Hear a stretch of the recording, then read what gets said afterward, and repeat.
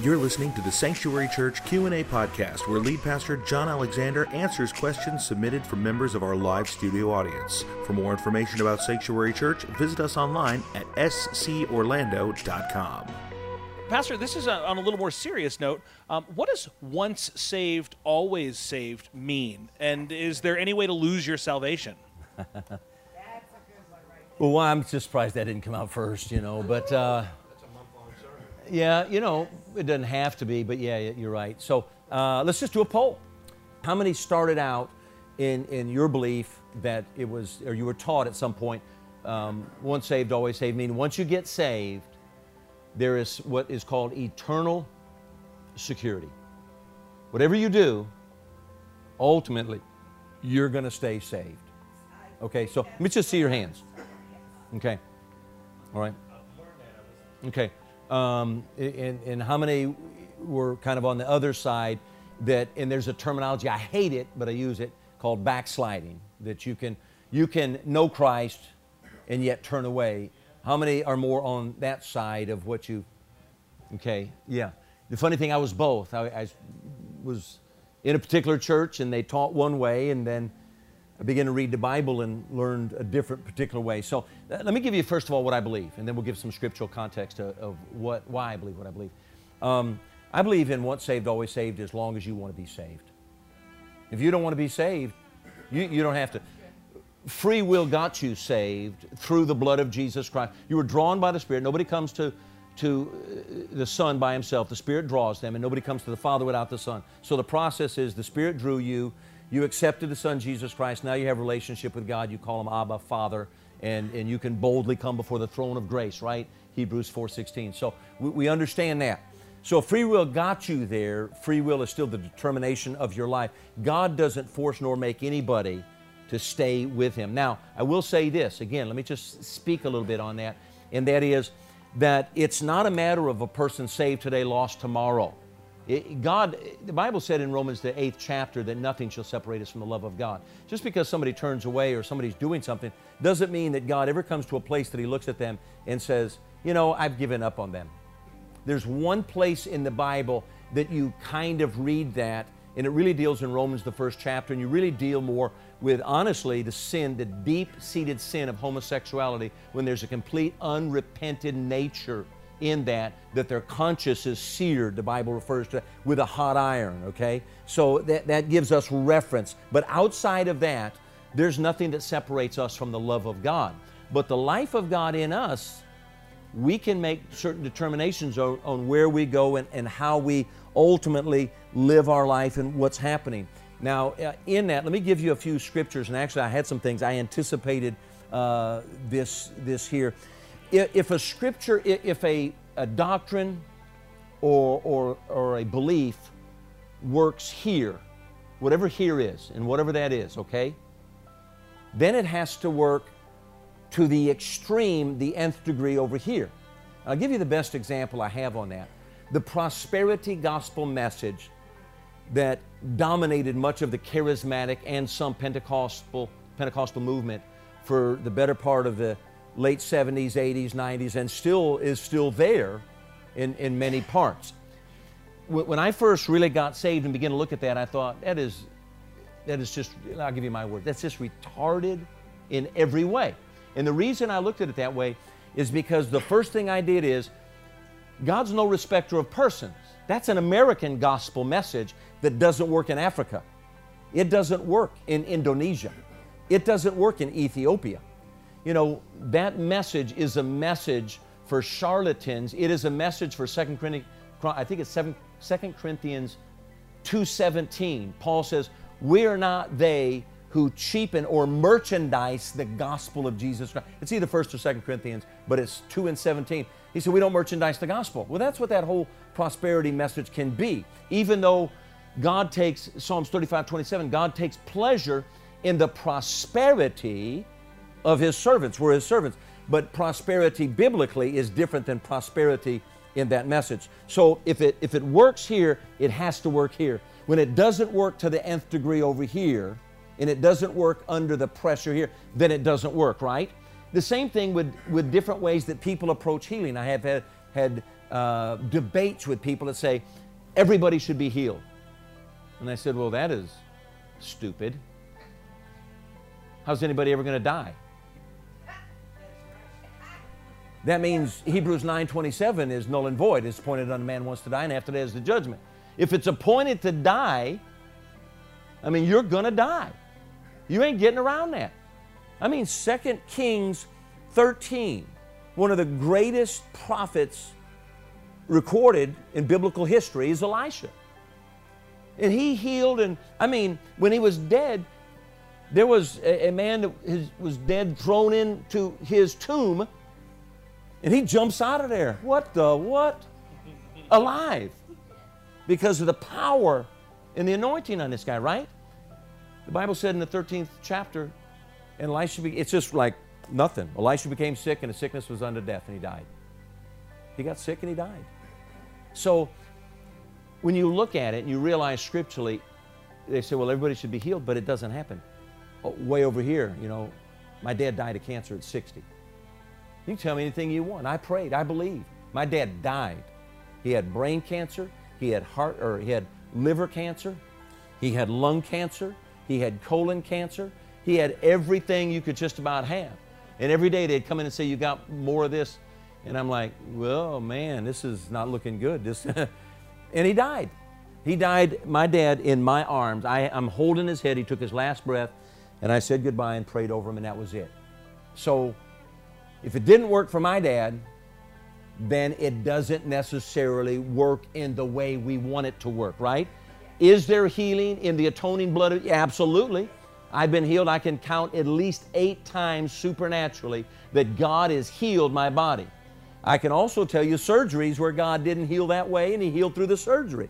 So we understand that, right? So if it works here, it has to work here for it to work here. So now let's go back to once saved, always saved. So I say, well, if it works, then it has to work under the scrutiny of Hebrews 6:4-6. Somebody turn there. Hebrews 6:4-6. You're not turning there fast enough, so I'm going to have to do it myself. You know? So listen to this, okay? Now, this is the extreme. This is, do you understand what to apostatize is? Apostate? That means to have known God, right? To know God is to have an experience with Jesus Christ, to know God. And then to not just fall away, but turn away. Absolutely. You know, remember free will? Know God for me. I don't want God in my life kind of statement. So here's what the writer says. In verse 4, for it is impossible, it's King James, so for it is impossible for those who were once enlightened and have tasted of the heavenly gift and were made partakers of the Holy Ghost and have tasted of the good Word of God and the powers of the world to come. Now, let me just ask you, I don't mean to lead this question. Who is he talking about? Tasted of the Word of God, the Holy Spirit, the world to come, the heaven? Is he talking about believers? Absolutely. You know, now I have to, when I read and study, I don't read one side. I read the other side.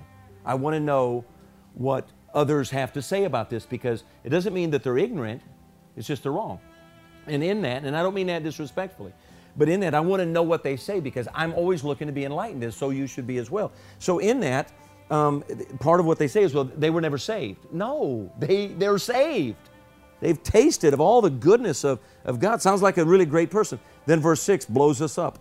If they shall fall away, to renew them again unto repentance, seeing they crucify to themselves the Son of God afresh and put Him to an open shame. So this speaks of an apostate place. Now, if you're following here, over in Hebrews, the 10th chapter, just another scripture that goes along kind of with that, and I'll just kind of put it by itself. Hebrews 10:26, he said, for if, this is the if-then contingencies of God's Word. You know, if you're willing and obedient, you shall eat of the good of the land. Here he says in verse 26, for if we sin willfully, after that we have received the knowledge of the truth, there remains no more sacrifice for the sins. So when you look at Scripture, and you look at contextual aspects, you look at the churches of Asia in the book of Revelations in 5 of the 7, you see that there is this constant awareness that is being brought forth to these churches. You know, kind of, we most remember the church of Ephesus in the 2nd chapter, in the beginning there. And so, you know, he said, man, I'm so proud of you. You've got good works. You know, you hate evil. You are, to me, A+ church. But there's nothing worse than God putting the but on there, right? But I have a problem with you. You've lost your first love. You're doing the right things, but that is not the right relationship with me. That is the after side of a right. I want you more than what you do. Moses, I just want you alone for the next 40 years. And then whatever you're going to do for me, we'll work that out. I just want you, Moses. Does that make sense? I just want to get you. Elijah, you're tired. Listen, I don't need you to do anything. Let me just take you over in the cave. Let me just fill you with a freshness in your life. So he says, you've left your first love. Unless you repent. He goes through 5 of those churches.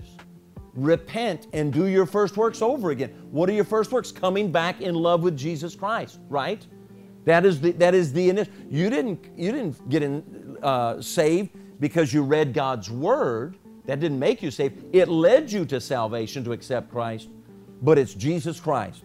So there's this constant awareness of repentance that we're brought to and that we come to. And so out of that, you read in 2 Peter 2:20-22, where he talks about after they have escaped the pollutions of this world through Christ, if they return again, they're like the dog. You remember this? It's a proverbial statement that's returned to its vomit. It's like the sow or the pig, hog, whatever it would be, that has been cleaned and then went back to its waller.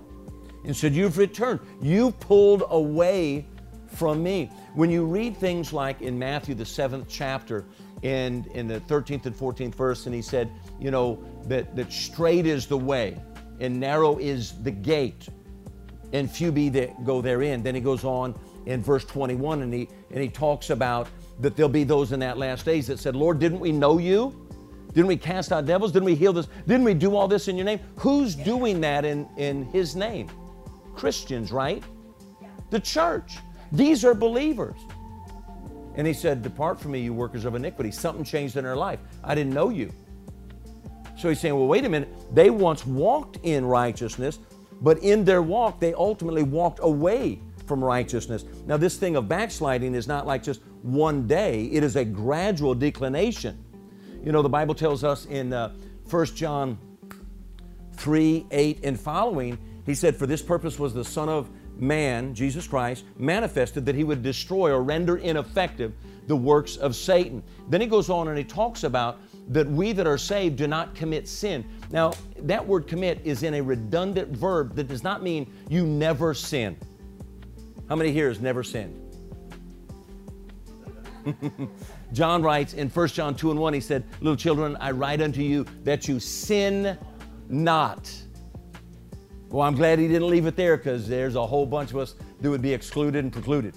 But if you sin, you have an advocate with the Father, to the propitiation of Jesus Christ, which is the New Testament word for atonement. It is the covering of Jesus Christ. The blood will cleanse you. In 1 John 1:9, if we confess our sins, he's faithful and just to forgive us and cleanse us from all unrighteousness. There's a whole lot of beautiful, beautiful terminology that is right there as well.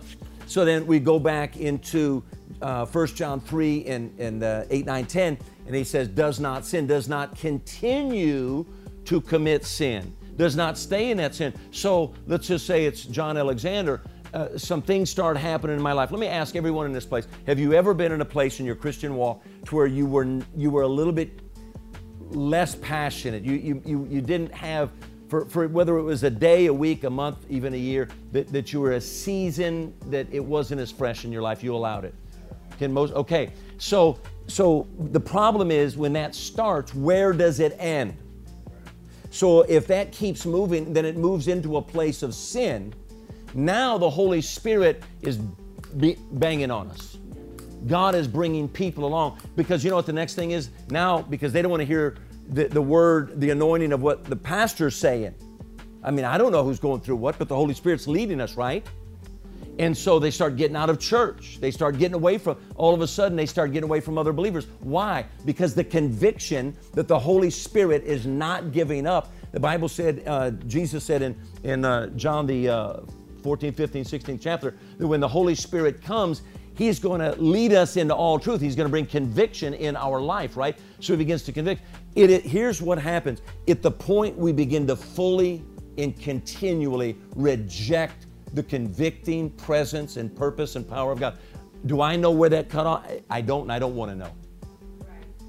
I don't. But you can pretty much tell when a person is fully moved away from the things of God in their life. Now, if you look throughout the New Testament particularly, I mean, you can go into Ezekiel 18:20, the soul that sinneth shall surely die. Just because we got saved doesn't mean all of a sudden we have a right to sin. Paul said, should I sin because of grace? God forbid, right? I don't have a right to sin. When you read in the preponderance of scriptures throughout the Bible, but especially the New Testament, flee fornication, turn from evil, forgive one another. All of these scriptures, I jotted down just a few that would be, just go along with these things, where the Bible tells us to abstain from fleshly lust that war against the soul, and give no place, to the enemy in your life. Constantly, the Bible in the New Testament, particularly the epistles, are teaching us to live a particular life. If it didn't matter, why would He teach us to live that life? Amen? So I hope I've given, without going too far, enough communication of the Word to understand it's not something we want to think about, but it's something we need to be aware about, because it's never this. It's this gradual declination. And I tell people all the time, every day there should be a litmus indicator of the Holy Spirit in your life of where you're at. Every day. If you are on the job, if you are driving down the 408 and you have a short temper, or you say something you shouldn't, you shouldn't feel guilty. There is therefore now no condemnation to them that are in Christ Jesus, who walk not after the flesh but after the Spirit. You shouldn't feel guilty. You should feel a moment of clarity and thank God and say, God, thank you for conviction that I'm sorry for this. Not just I feel bad, I'm sorry. Recognize it as sin, speak it, get it done, get it under the blood, and then say, Lord, help me to be nice to these no good drivers on the 408. Can I get a real amen? But is that not the truth? Can every single person, and this is important, can you say within your own life there are little spiritual litmus indicators that help you to be aware? I used to tell my daughter, I know when you're not praying. She says, the Lord show you? I said, no, you do. I can't. And I can tell you right now, she's been praying a lot. You can just tell. But when she's not, I tell her, I said, baby, you're one of those, you can't hide it. Some of them are real good hypocrites. You can't do it, baby. I said, and that's a good thing. You never want to be a good hypocrite. So, but let the Holy Spirit, my words would be, pray constantly. Not from a fearful place, but from a place of faith that says, God, ever be in my life to bring awareness. I pray every day, Lord, please keep the pressure, keep your place, your hand of conviction in my life. Never let me be me. Amen. Help me to always be Christ in me, the hope of glory. Amen.